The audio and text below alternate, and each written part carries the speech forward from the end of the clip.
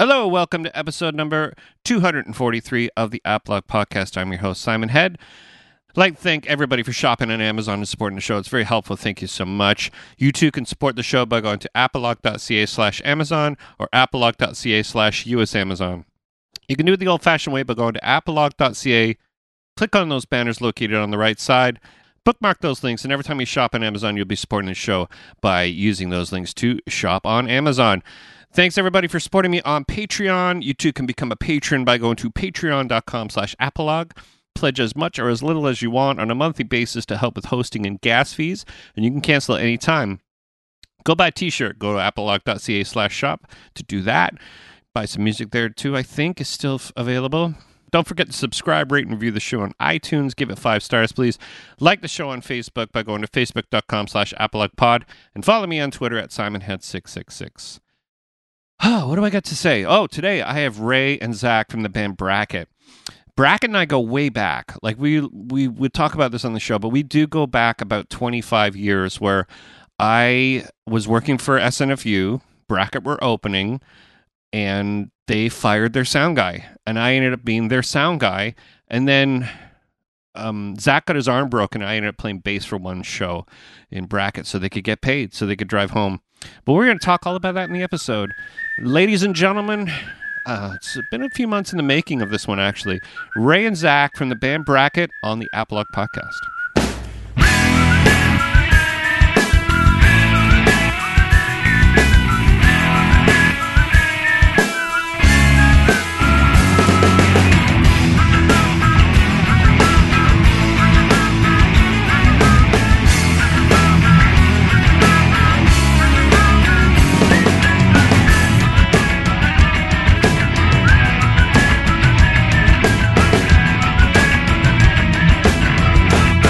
You do know I've been trying to get this thing together with Melanie for, it's got to be going, since that you put your record, like your record was announced. Cool. Like 2 months. Something like that. Now we have our calendars are very full, so it's pretty tough these days. I understand where you're coming from. And here we are with the magic of the internets. Ray, you're in Colorado, and Zach, you're in California. Yep. And I'm in the 2C states. The 2C states, and I'm in Ontario, Canada. It's been 24 years, I think we've realized, almost 25 years since really? we've all spoken. Dude, you guys don't come to Canada anymore, so I don't hear anything about you guys. That's the problem. Yeah. If you lived down the street, you wouldn't hear anything either. Yeah, that's right. You should have lied and said, like, hey, man, we're fucking huge down here. We are the massive. Right. Yeah. We're big everywhere but Canada. What's Canada's problem? Obviously, a lot of problems. We have a lot of problems. We like to break windows in vans and stuff. But, yeah, let's talk about, like, because we first met, I would have been 1995, I think, and it was the first tour I did with SNFU. Was the first tour I did with SNFU, I think. And we hooked up with Bracket in Quebec City.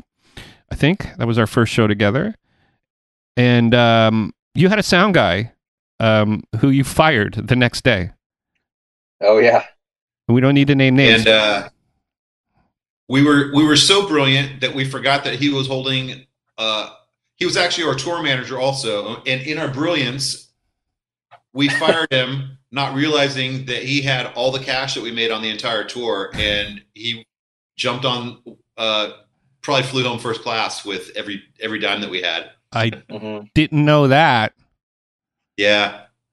Because I ran into that dude. I ran into that dude probably 15 years later, working for another band, and I'm not going to name the band name because now that's a criminal offense. He stole from you. Yeah. Yeah, pretty much. Yeah. We were happy to move on alone, though. He wasn't really helping us out too much. No. Well, I remember because it was one of the first shows I did with SNFU and the first show with you guys, and I think what Chai said is, you don't need that guy, because I think you guys were like fully arguing. I don't know how long you were on tour before that, but it seemed like you'd been on tour for a year with the same person, and it seemed like things were not going well. Yeah, it felt like a year. Yeah, it was horrible.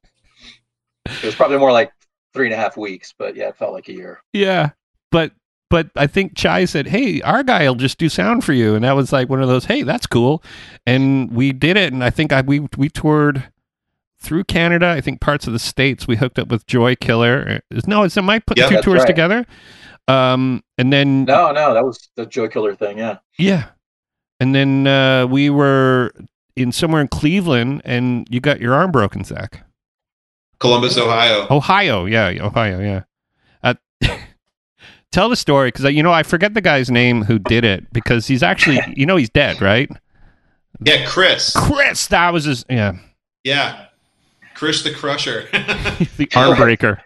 Yeah, so he had Chai in a headlock, and I was arguing with him at the same time, and I told him, I think I said something like, "You might have me beat on pancakes, but I'll have you beat on pizza any day." And we're preparing for a next morning buffet throwdown between me and him. That's right. And he probably had like at least 150 pounds on me. He was a big guy. Big boy. So anyway, he had Chai in a headlock, and I ran from across the room to headbutt him right in the gut, and I bounced right off him. And when I landed on my wrist and hyperextended it, and I smacked. That was it. Good. Yeah, that was it. And what was it was Indiana or somewhere we loaded in, and you showed up with a cast on your arm, and I tell this story all the time because I'm pretty proud of it. It was like, I played bass and bracket, I played 5 songs because that was the agreement, like, because he wouldn't pay you. I remember that situation. We're sitting there and like loading in, and the dude's like, "Hey man, if you're not going to play, I can't pay you." And you're like, "I have a broken arm. If I can't play, we're not going to pay. We're just going to go home and get our money." So I think I famously put my hand up and said, "I'll play bass. I know your songs." Yeah, you did. Yeah, and we went to the back. Put me out of a job. We went to the back parking lot, and we just went through everything, and then we played 5 songs, and because that was the limit. Like, well, how many songs do we have to do before you're not going to pay us? And I think somebody was like, "Well, we'll do 5 songs." I'm like, "Hey, I can do 5 songs. I know these songs inside out." Yeah, it's we're paying you $100 and it's $20 a song. You got to learn 5 of them. Here you go. Yeah. Oh man, here's your cut, Simon. $5 per song. I felt so bad for you guys because it was like, can't catch a break. And I think you were done because I think you had to go to the hospital. You actually had to go get the thing actually looked at. Like, there's no way you could have done the tour. Yeah. Yeah, it was a bad break. It was a really bad break. I was actually in a cast for 18 months after that. Are you kidding me? Yeah. So there's a really tiny bone in your wrist called the navicular, and it's shaped like an hourglass. And when it breaks, skateboarders get this accident a lot. When it breaks perfectly clean. It doesn't break in a way where it'll fuse back together. Mm-hmm. So right now I've got like 2 titanium rods going through the bone with a bone graft from my hip that goes around it. So it's like the Gordon Ramsay special where you've got the bacon that goes around the scallop. It looks like that. Wow. It all comes back to food. Yeah.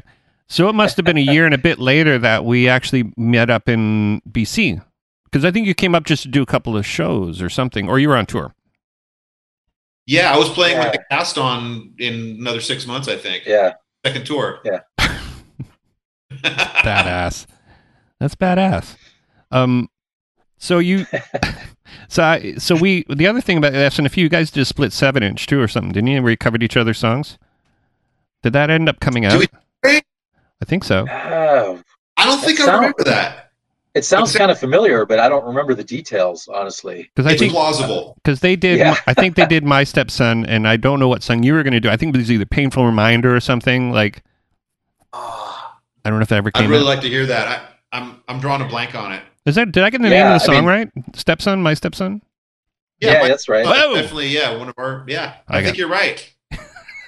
It's probably buried somewhere back there. And your picture, by the way, Zach, you're perfectly framed, by the way. Those 2 pictures look like ears, like dead mouse ears. Am I? Yeah, there you go. No, it's great. There you go. See? Yeah. I actually took a screenshot because your cat came right up to the camera, and I was moving my hand across, and the cat was going, whoop, whoop. Yeah. That sounds about right. Yeah. He thinks he's a dog. So you guys have had a really long relationship with Fat Records, going on 25 years, right? Yeah. Something like that. Yeah. And it's a testament to a label that have like a belief in your band. It must feel pretty special to have that connection to a label. It's a testament to a label who's willing to put up with a lot.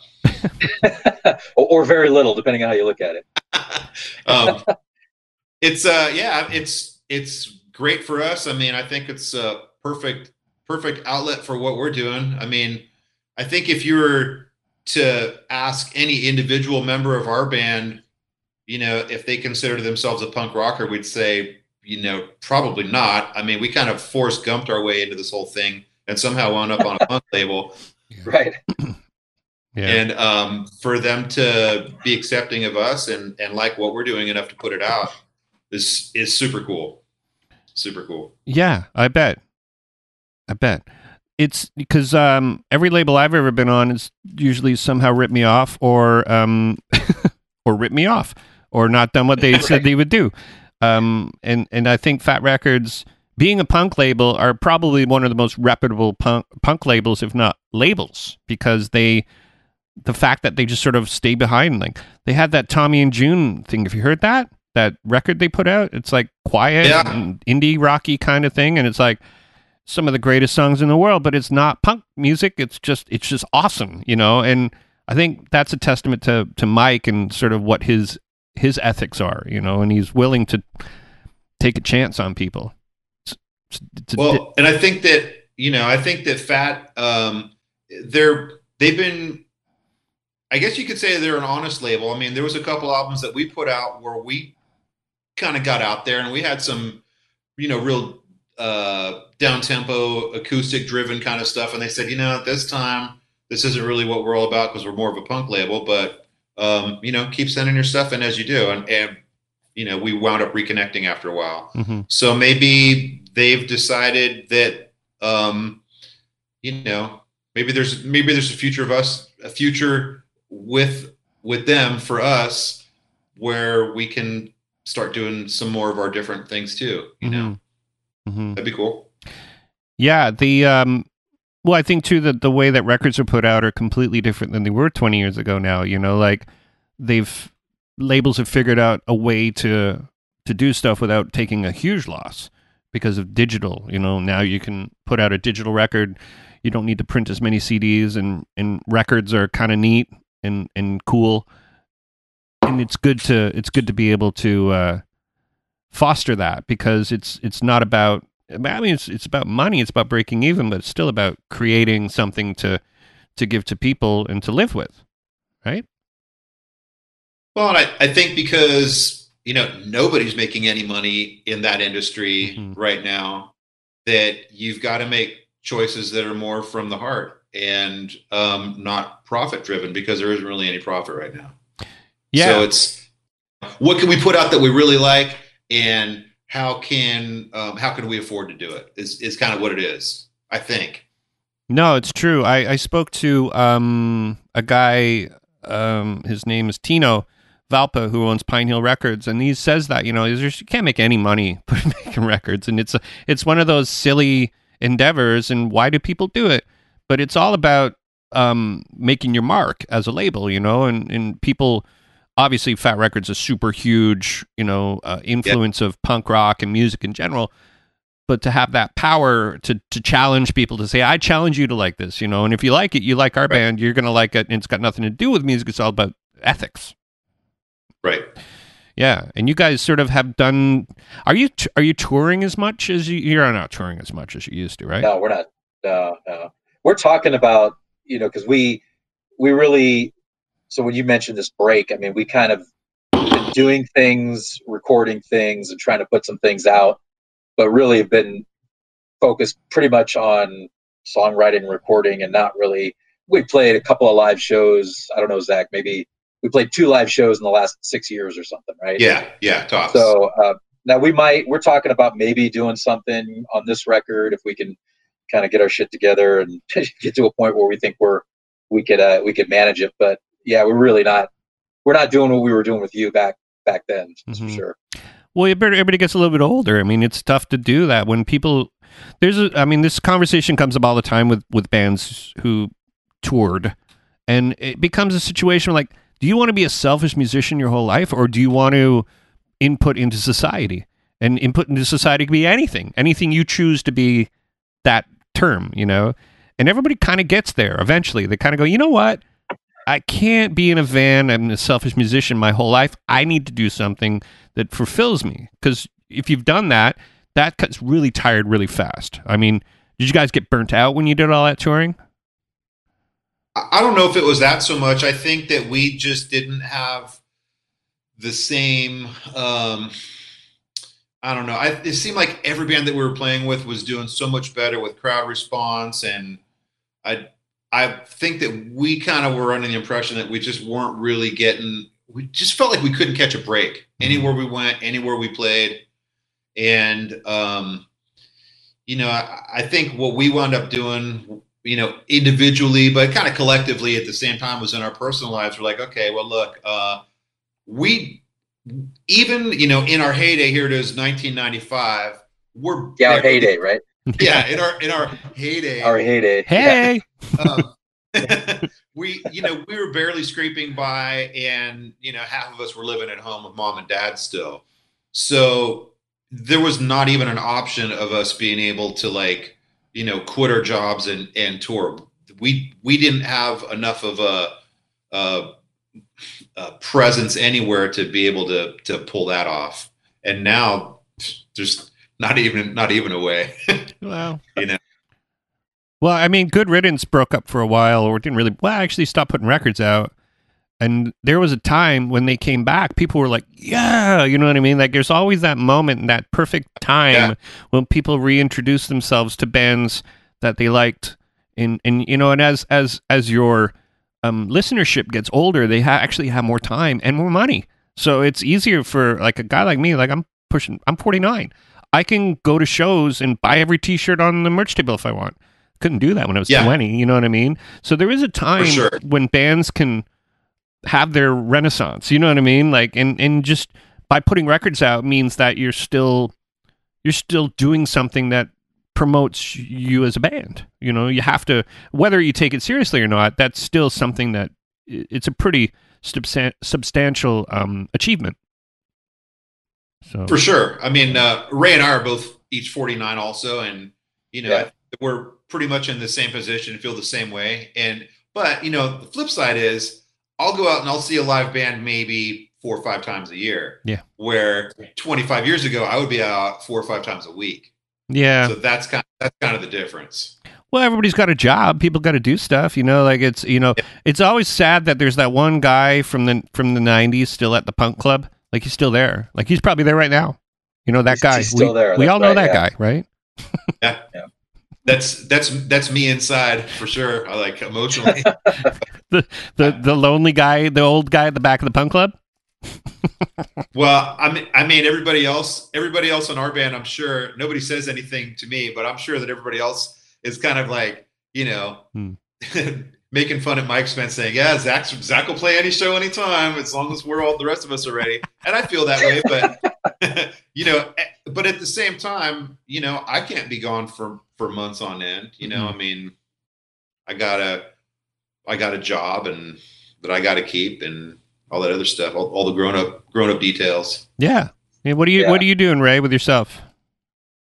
It's kind of similar to Zach. I mean, the interesting thing, I was thinking about this the other day, is, you know, even we've been doing this for so long, and I think it's fair to say that we've pretty much each had the same job largely since years back, right, Zach? I mean, you're doing the same thing. I'm working for the same company, and just been doing the same thing, as is Marty, for the longest time, which I thought was really kind of weird that it worked out that way.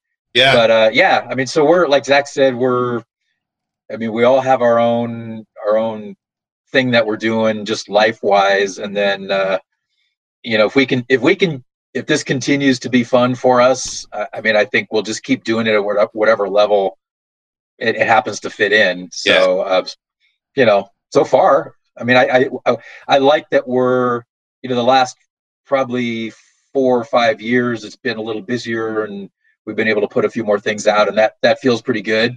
But we'll just kind of see how it goes. Yeah. You know, I got to pause. My cat just took a shit, like, right there. I saw that look on your face. I was like, what is that? I thought it was something Ray said. I know. I get that a lot. It's fine. Oh my God, am I gonna vomit? The door to the kitty litter thing is closed. Oh my God, it's disgusting. I just marked it so I don't need to have this part. So can you just sort of stand by? You might have to leave this part in. Oh, it's disgusting. Of course, it's the bracket interview where that happens.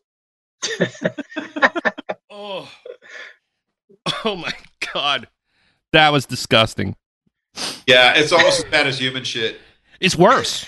It's worse because you can't like people just don't drop their drawers and just take a shit on the floor. But if they did, it probably smell a little bit like that. Oh, it's disgusting. Maybe we should just keep that in the podcast. Fuck. Nope, I say you leave it. I think you leave it in. Let me keep it in. Seems fitting somehow. Yeah. My cat did not like this interview. Well, we should hook our cats up. Oh, God. So, okay. So, let's get back on track. Yeah. So, I mean, when people get older, they get a little bit more cautious about what chances to take in a band. So, I mean, if someone said to you, hey, we got this great tour, you probably don't jump on it as much as you would if it was actually 20 years ago, right? For sure. Yeah. Yeah. I think there's so many things that would have to be really right about it. I mean, not only being able to break away from work for however long this tour would be, but it would have to be with the right band where we knew that we would have a crowd that would be right for us. I mean, our favorite band in the world could ask us to play with them. We probably wouldn't do it because we'd be so worried that, their audience wouldn't be accepting of us. Yeah. Yeah. No, I imagine it's almost like a nightmare, right? Like you're like, you think you're up there playing away and people are like, what's going on? Yeah. And yeah, I mean, because as the 20-year-old you is more or less like this solid guy, right? And life changes. Oh yeah. Yeah. And when we were touring a lot, we were pretty much ready to go, right? So we could just play a show or jump on a tour or whatever, and we were ready to do it. We've been, so there's the time, there's just finding an opportunity to do it, and then there's the time to prepare, which is a whole other thing. So yeah, we're trying to right now. Zach and I were just talking when you were off picking up cat shit that we're trying to get together to figure out just what can we do to maybe try to brush up. And these guys are, they're doing some stuff, the three of them in California, and we're trying to figure out how to make something work. So yeah, it's just there's kind of, for us, there's kind of a long ramp up to actually getting on a stage, but I don't know, we're kind of pointing in the right direction right now. Yeah, one thing I noticed when you get a little older, you kind of know how to play a little better too. So you don't need to worry about learning how to play the instrument. You kind of already got it. And so brushing up is almost like you can all individually work on your own stuff and then get together and rock. Mm-hmm. Yeah, that's sort of like, I mean, bands like All in Descendants, they used to practice like every day, and they don't do that anymore. They don't need to. Yeah. Ideally, we would. I mean, I think a lot of our,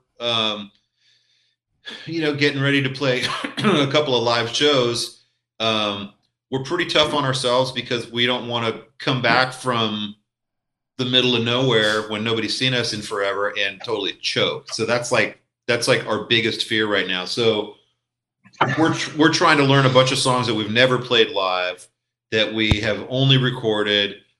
Plus, a sprinkling in of songs that everybody else knows.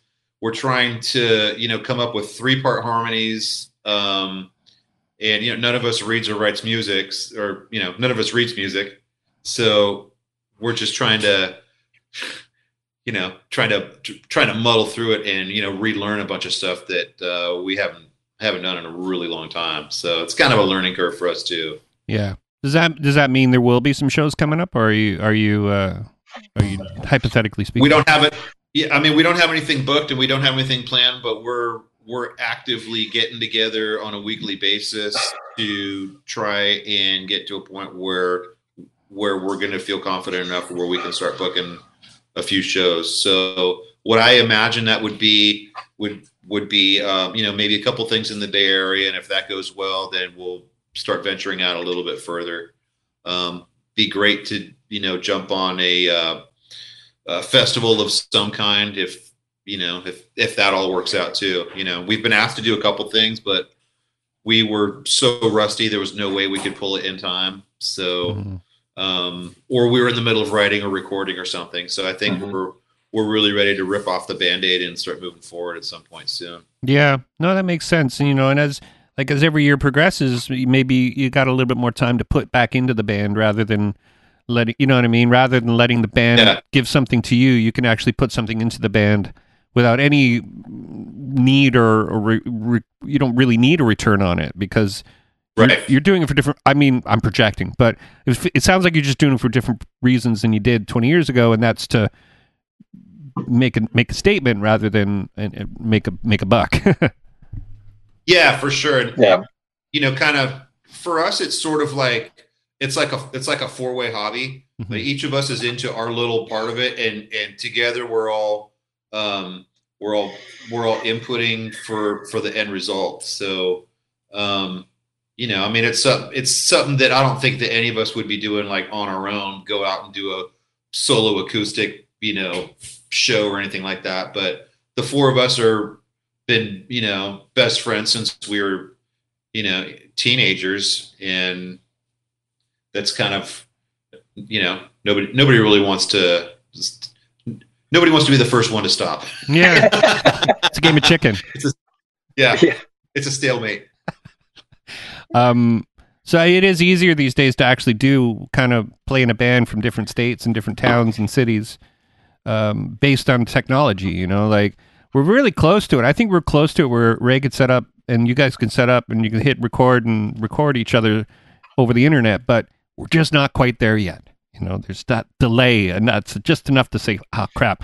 But when we get over that hump, it's going to be so much easier to create stuff online. Like it's already there a little bit with these karaoke apps and stuff where people just connect. It's like chat roulette, but karaoke, where people just get together and you sing, and there's somebody in Thailand and there's somebody in somewhere else and they just sing the same song. And it's really cool that that's there, but it's just not quite there for music, Yeah, I think you're right. But we're doing it, we're doing it in a way right now where, the three of us that are based in California are coming together with sketch ideas, emailing that to Ray. Yeah. Ray's got a chance to work on it on his own, and then comes out and we make a mess together. Just it's still more fun to get together and record in person. So that's kind of that's kind of the chance we get to all be in the same room and tell the same stupid inside jokes over and over again. So that's kind of how we do it.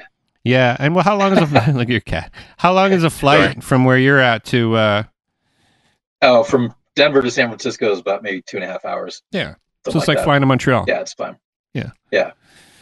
And so, what made you go out that way, Ray? What chose? Is it your job or is it just life? Yeah, I had a job offer, and like what we were saying earlier, we all been working for the same companies more or less for this whole time, and this was kind of during the time when we really started slowing down at quite a bit. We were building the studio, and I was kind of ready to do something different. I wasn't originally planning to move that far, but I was ready to do something different, and that came up, and so that's what I did. Yeah. And so is there? So you must have a lot of flight points to. To make the commute. How many times a year do you get out that way to Northern California to jam? It depends. Like, wait, including the times that he sneaks out and doesn't tell us or not? Ha ha, busted. When was that? No. This is where Bracket breaks up. Yeah, this is it. This is where it all melts down. Yeah. No, so like when we're to kind of the process, like this last record, like Zach was saying, there was some stuff that they had worked on, some guitar stuff that they put together, and they sent me the stuff. I worked on it, and then really, I think we got together. I think I flew out and we got together and rented a studio for a few days, and we kind of tuned some stuff a little bit. And then the next time I went out was to record. Yeah. So it was really just those. There's really those the one practice session and then the push record, and that was it for this last record. Yeah, and that practice session was just kind of like everybody brought in their sketch ideas of what we had for the last album, and we were just kind of getting together to try and get like a little more cohesion, so we could kind of formulate some songs out of some of these ideas. That was the only time that we got together all collectively until we all recorded. Really? Yeah. So do you guys do a lot of pre-production, or is it just sort of like getting edits and when you actually go to the studio, you're ready, or do you go in with like ideas? I think when we are, there's a lot of pre, ideas that are kicking around that we try and really streamline a lot before we say, okay, this is the time period where we're going to be recording. We're not booking studio time. We're just doing this at home with like the original vintage Pro Tools. Yeah. And vintage. It's warmer. Like the Asian one. Yeah. Ooh, yeah. Right. And so we pretty much try and have everything dialed in ahead of time, and then and just do it from there. So it's not like we're not doing like studio experimentation and any of that other stuff. We don't really have the time to make that happen. Unfortunately, that'd be great if we did, but we don't. But if you're building your own studio, that would give you some time to mess around, which is actually a curse as a studio owner. It's a curse because you have too much time. So, yeah, that's time, right? There's a thing about this studio that we built. Marty's dad is a old Italian apple farmer, and he's got to be a couple hundred acres, 1,000 acres, maybe something like that, of all these apple orchards. So out in the middle of one of these apple orchards, we towed like a single wide, super long trailer out there and gutted it and built a recording studio inside of it. And we spent like a year and a half building this thing or something, Ray? Something like that. Yeah, it was a process for sure. Marty poured his life savings into buying the gear and the materials to make it happen. And we were able to record one album there. And then as soon as we were done recording it, some of the neighbors high up on a hillside saw people coming at these weird recording studio hours. Right. And they thought that it was like a Breaking Bad kind of situation. And they called the county, right, who said, "Oh, you guys don't have permits for this thing. It's got to go." So the whole trailer thing basically just went up in smoke. That was it. Wow. Yeah. So we were gutted. And I think that really, really added to the bummer morale that we had at the time with our continued bracket luck. And that definitely contributed to adding another gap year between albums for sure. Yeah. So where's all that gear? Is it just at Marty's place, or? Yeah, he's still got it. And the way we've done the last couple of records, for example, this last one, Marty hauled all this gear to Zach's garage, and we tracked the drums in Zach's garage, and then against some scratch tracks, and then they went and did. You guys did guitar and vocals in Marty's living room, pretty much, right? Well, actually, we did the guitars and bass at my house too. And guitars were in one bedroom, bass was in another one. Recorded those separately, and then we did all the vocals at Marty's house. So we're just piecing it together. Sometimes that's the most fun, though, because I do a lot of location recording now. I used to have a barn that I record stuff in my parents' barn, and they moved, so I don't have the barn anymore, but everything's in road cases. So for me, it's like, if someone's like, "Hey, I'm in this part of Ontario, I want you to come record my band," I find that be like an adventure, because that's kind of what I did. Like when I knew you guys, I used to take my gear all across Canada and record bands in their basements. And it was like so much fun, but I couldn't do it tomorrow. Right. Well, I think it's kind of fun to do that way. I mean, ideally, everybody who's recording would like to have totally sterile Sano conditions.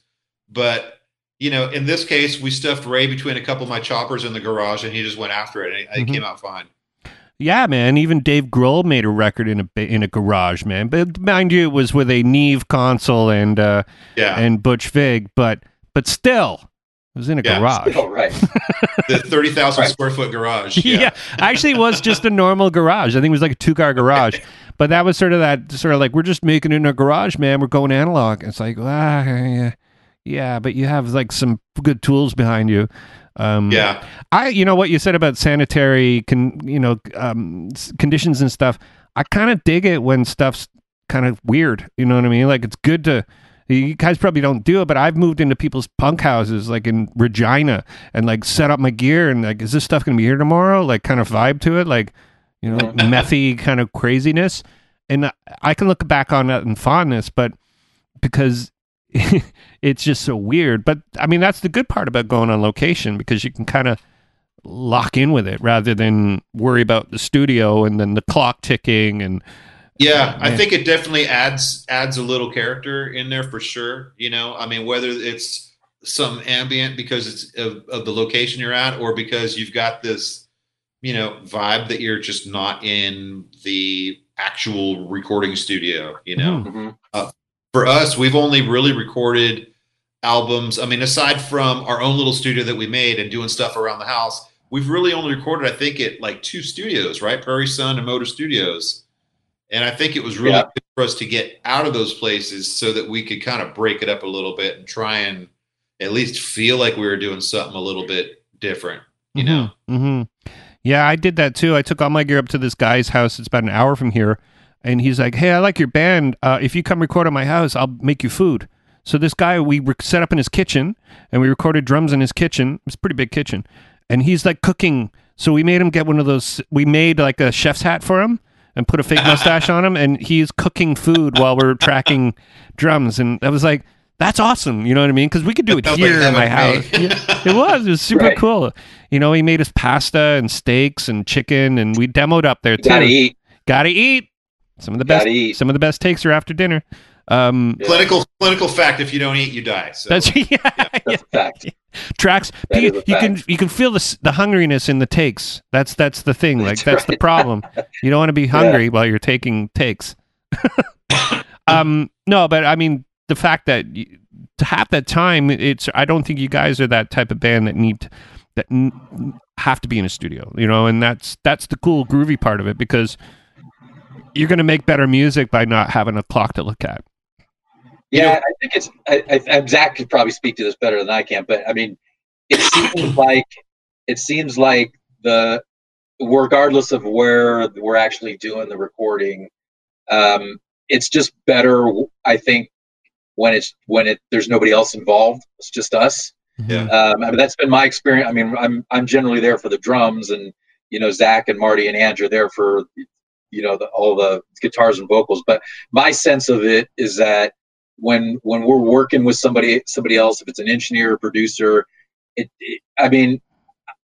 kind of gets in the way. And not to say that we know everything, but we know kind of what we're thinking. I mean, particularly, you know, Marty's always had he's always had a pretty good clarity on the kinds of things that he was trying to do. So having somebody there who's not part of the family, it kind of upsets the balance. So I think it's, in as much as we can stand to do it ourselves, I think it's better to just do it the 4 of us, or however that works out. Yeah, I totally would agree with that. And it's not that we have anything against outsiders, but I feel like we could really kind of be ourselves and be more true to what we're doing if we kind of have a little bit more.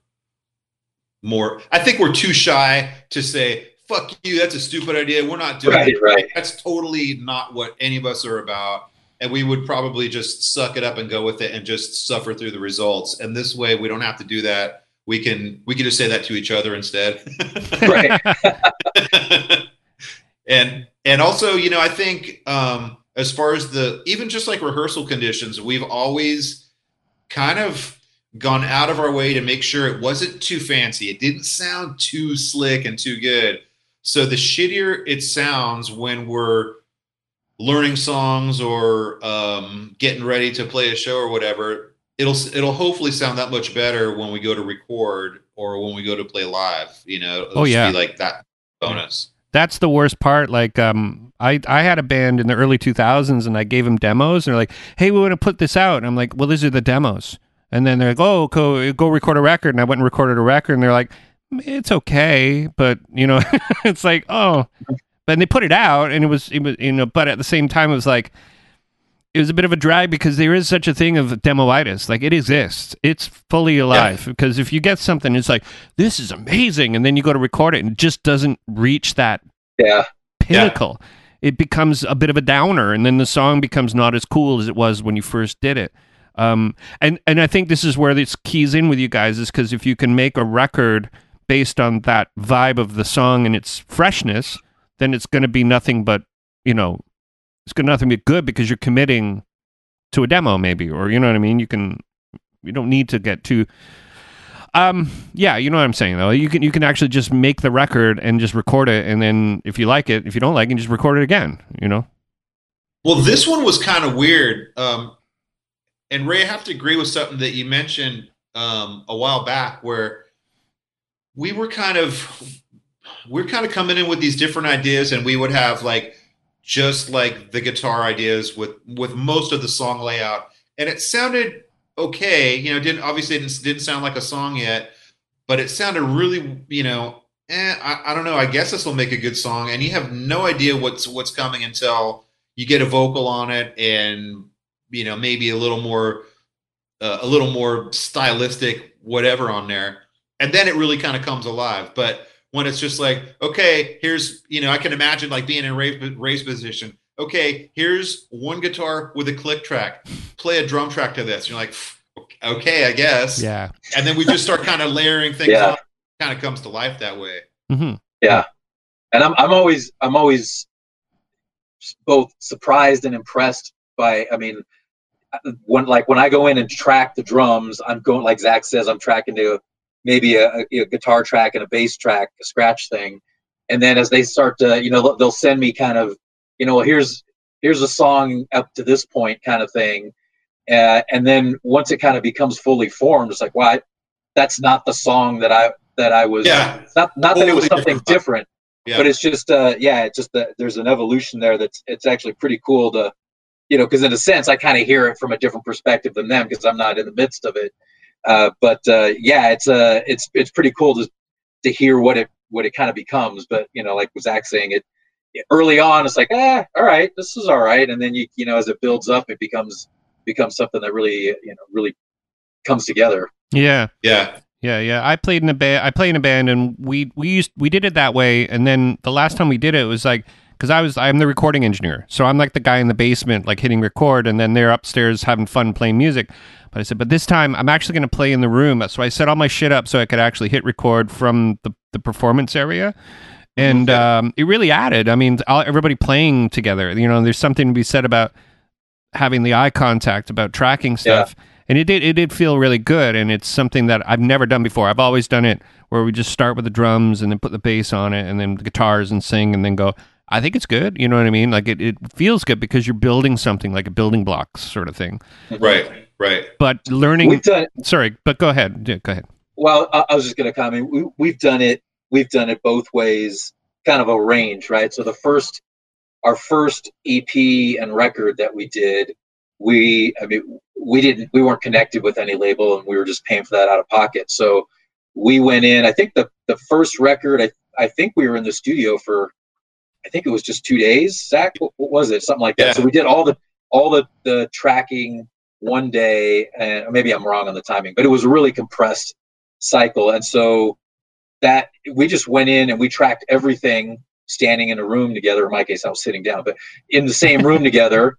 And then all we did was put vocals and some leads on it, and that was it. And then all the way to kind of what we're doing today, where we're really sort of layering some things up, and we're kind of building, engineering the song as we go. Yeah, no, that's good. There's no wrong way to do that, and it's good to have change, because if you do a record or where you're doing it that way, it's good to do another one where it's let's just play it live off the floor. Everybody knows how to play, you know what I mean? A lot of bands do that, and I think we're kind of turning a page with how technology is influencing music, because music needs to sort of influence the technology. We need to sort of turn it back a little bit, where it's let's not rely too much on trickery. Let's just play it and play it a few times, because it costs nothing really to do. So we'll play it 5 times, and if it sucks, then we don't need to play it for a while, and just go through that progression. I've talked to guys who turn the whatever the track, what's it called? oh shit, I have it here. They destructively record. They don't have a way to undo. Ghost track, yeah. Yeah. So like they just because they try to treat it like a tape machine, and go through that process. And I think that's a little extreme, but yeah, I think we're turning a corner with music and how it is consumed, and we need to sort of reinvent kind of the old way to do it a little bit, maybe. Yeah, I think what Ray was talking about with our first couple albums, we actually all recorded the same way, where we got in a room together, and everybody was playing, and maybe at a minimum you'd at least keep the drums and bass, and if a guitar player fucked up, he could come back in and change later on. But it seemed like it was a little more organic because it was all happening at the same time, except for the vocals and the leads and mixing later on. And now, I think it's organic, but it's in a different way where it's layered. It's kind of getting stacked instead of all coming up at the same time. Yeah. Like I said, building it like a tower, because if you start with something that's sort of a good base, then you can kind of do whatever you want on top of it.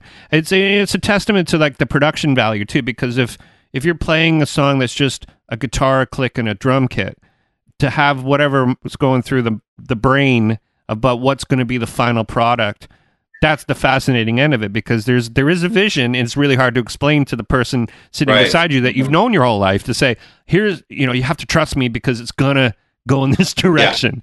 Yeah. And I think that's a bond that's really hard to have as a band. Yeah, you got to have a lot of trust there. And in our case, we've known each other so long that, we've got our own little, what's that thing that twins have where they kind of have like a little ESP? They're on the same, right. It's like we have that, like a 4-way kind of thing. So I think we all can read each other pretty well that way. Mm-hmm. Well, there's not a lot of bands that started off and are still the same, core members. You haven't changed members, have you? Well, yeah, we lost a guy and gained a guy, but the guy that we gained was a relative, which we knew like forever. It's Marty's little cousin. We knew him since he was a little kid. I knew him we knew him when he was in diapers, when Marty got that car from his uncle Mike. That's right. Dodge. Yeah. Yeah, so always diapers listen to Elvis, I think, or something. Family only, no outsiders. That's how we do it. Yeah. No, that's great. Yeah, I mean, that's important, because that doesn't really exist too. Like, bands are so flippant now. Like let's just get this guy. We like that guy. And now that guy's gone, and let's get these guys. Or now it's going to be these two bands put together. And it seems like there needs to be some staying power. Like, don't stay together for the kids, so to speak, but work together, because everything you guys do is going to be a little bit better down the road. And then you guys, you know what I mean? And if it's not what you guys are you think is up to the level of what you think it is, you just don't put it out. Ray, you remember that time we went to Guitar Center in LA and all four of us were in there, and we went like with Marty to buy strings or Larry to buy that. And the guy behind the counter's like, you guys are all in the same band together? We're like, well, yeah. And they're like, and he's all, you guys hang out together in the daytime? Weird. We're like, yeah. Yeah. Yeah. Do you miss the touring? Like, is there any little part of it that you actually miss? I think that we had a lot of fun in between a lot of shitty shows. We had a lot of fun. Yeah. I mean, it's the shitty shows we don't miss, but we played a lot of shitty shows, and that's a lot. Why we don't play live. Yeah. A lot. But I mean, obviously there's no way, I mean, that just kind of comes with it. There's no way to guarantee that you're going to have a good show. And we've had there's certain areas where we've had better success than others, and then usually further away from home. Right. That's the way it works. We go somewhere and we get we have a good show, and then the next day it was 6 hours away. It's total shit. So it kind of goes, we have these highs and lows, or maybe mediums and lows that we would go through. And so that, I mean, we don't really miss that. It would be great if we had a little bit more consistency to the success. But I think, I mean, just speaking for myself, we had a lot of fun, and there's a lot of stuff that I think, just hanging out, like Zach says, we'd go out in between shows and we just go out and try to find something to do. We'd end up at guitar shops. We'd end up, in the local park or whatever the hell we ended up doing. And I don't know. That was fun, just hanging out with the four of us. Yeah, I think the best adventures were in the downtime without any of the rock and roll whatever backstage shit. Was just all the pranks and stuff like that we were pulling on the general public was pretty much the best.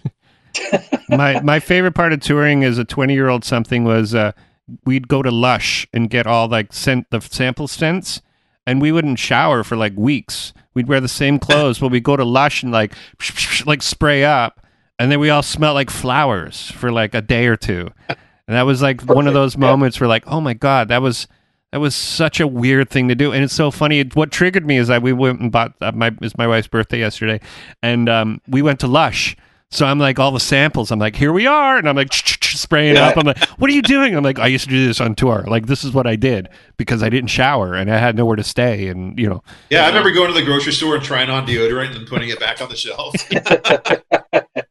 It's so bad. But it's so funny. Like, I try to not tell like the crazy stories, but my parents are so like they're so like when I say, oh yeah, we dumpster dived on one tour, and you're like, what? I'm like, yeah, but it's like a hobo. I was a hobo, and you're like, oh, that's so sad. We thought we raised you better. Oh, I think we lost Ray. Come on, Ray. Where'd he go? It just says connection interrupted. Ray, maybe he's done. Maybe he's walking away from the interview. That's it. I think he's riding that little tiny bicycle behind him in the garage. Yeah, it looks like Dexter's Kill Room. It does a little bit. Oh, he's gone now. Oh, it says connection lost. Oh, is it connection lost for you too? I'm good. Yeah, but does it say on Ray's window? Maybe you should reload. Maybe if he reloaded, give him a text. All right. Mark it. But you know what? I think we're almost good. I got to talk to you in 20 more years, and then we'll compare notes in another 20. Yeah. So how's it going? You got your teeth? Yeah, I got my teeth. I got them all. Really awesome. I lost 5. Oh, cool. How's your kidneys? My kidneys good. Are you guys ever? Oh, here we go. We got something going on here. Hey, there he is. There is. Did you see where your connection's lost? Right there. Yeah. There's 4 windows, so you're there twice. Split personality. Yeah, I don't know what happened. I guess so. Yeah. All right. Sometimes that happens. Yeah, it just dropped out. Yeah, let's wrap it up because I do want to know if you guys would ever consider coming up to Toronto, Canada, and making some music, playing in front of people. Absolutely, nothing's off the table. Yeah, just no people. People. Yeah. Can't have that. You could play shows. I'm not guaranteeing people, but I'm guaranteeing that there could be a show. It'll be just like the old days then. Just like the old days. Right. Do it. Come up. Fly up. You guys have points. Come on up and fly, and I'll supply you everything. I have it all here in my basement. You can play in my basement. Perfect. Yeah, I see it. There you go. I see that. Yeah. I got. Is that a 3D printer behind sure you? Is. That's right. Yeah, I thought I made a little cottage industry on this theater controlling software called QLab, and I made boxes that control more than one computers. And I started selling them, and on there is a map behind there of the world. Mm-hmm. And I've sold like 25 of them, which is like, it's just this weird thing that people find and they buy. And like I said, in 3 years, I've sold like 20 of them. So I'm not making millions, but that's my 3D printer. That's the thing that makes it all. It's pretty, great. Pretty rad. That's cool. Yeah. Well, man, I'm going to play. I think I got a link for the songs, so I will play some music and we'll, yeah. I'm trying to figure out what I could do if I could come down that way. But if you guys ever play a show and it's like in the middle of America, maybe I'll come down in my car and I'll bring my son who's 16. Perfect. Yeah. You guys got kids? Yeah, I've got mine just turned 18 and moved out. And well, actually, he didn't move out. He moved in with his mom full time. Oh yeah, yeah. But yeah, Ray's got. I got 2. I got a 9-year-old and a 6-year-old. Dude. Yeah. Dads. How Angela's about everybody got else? 3 kids. Who? Yeah, Angela's got 3. Yeah. Our member who just turned 40's got 3 kids. Yeah. And then Marty's the smart one with no kids. Yeah. No, you see, the thing about you can have kids is so you got other people to play in your band. That's why I'm conditioning my son. He plays guitar. My daughter plays a little bit of drums. So it's like, because those are the only people that be in a band with me. That's the sad but awesome part of it. We're just grooming our own kids as replacements for us, so we can not even have to deal with any of this shit anymore. Yeah, you can franchise your band and put it out to your kids. There's like the band will never die. No, that's right. There's a band up here called the New Generation Leahys, which is like a Celtic folk band, and it's all the kids. And I'm like, wow, that's a great idea. They franchise their brand out. But in all seriousness, let me know when and if you guys are playing, and I would love to see you guys. Maybe do sound. I'll come down and do sound for you guys. That'd be awesome. But don't tell Customs. Great. Don't tell Customs because they'll bar me for life. They don't listen to podcasts, do they? They might. I'm not coming down to America and mixing your band no matter how much you pay me. There you go. Maybe our plan should be we'll play like one show in Kansas City. Yeah. Which is kind of in the middle of the U.S. and anybody who's interested can just make their way out there and meet us. I think that's a brilliant idea. That's a great idea. Yeah. It's that or Antarctica, so I don't know. Yeah. Neutral territory. You should do a thing where you can actually say, if you travel the furthest, you'll get a T-shirt and a CD. Make it like an incentive program. There you go. I like this. Yeah. Now we're talking. That's good. We're talking marketing. Okay, cool, Dave. Awesome. Thanks. All right. Thanks. See ya. Bye. And that was Ray and Zach from the band Bracket. And go check them out on Fat Records. Go check them out on all the socials. Yeah, great band. Good dudes. They're the kind of band that just keep getting better and better all the time. Every time they put a record out, it's just a little bit better than the other one. And that's what we all kind of strive for, isn't it? Isn't it? So anyways, hi everybody. I'm going to keep it short because I got to go to bed.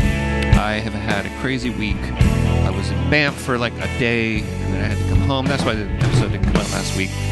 So it's been a busy couple of weeks for me, and we're getting into our season launch at my work. So it's crazy busy, and I apologize if I can't put these suckers out once a week. But hey, that's the way she goes. Life's busy. So anyways, everybody, have a great week. We'll see you again, okay?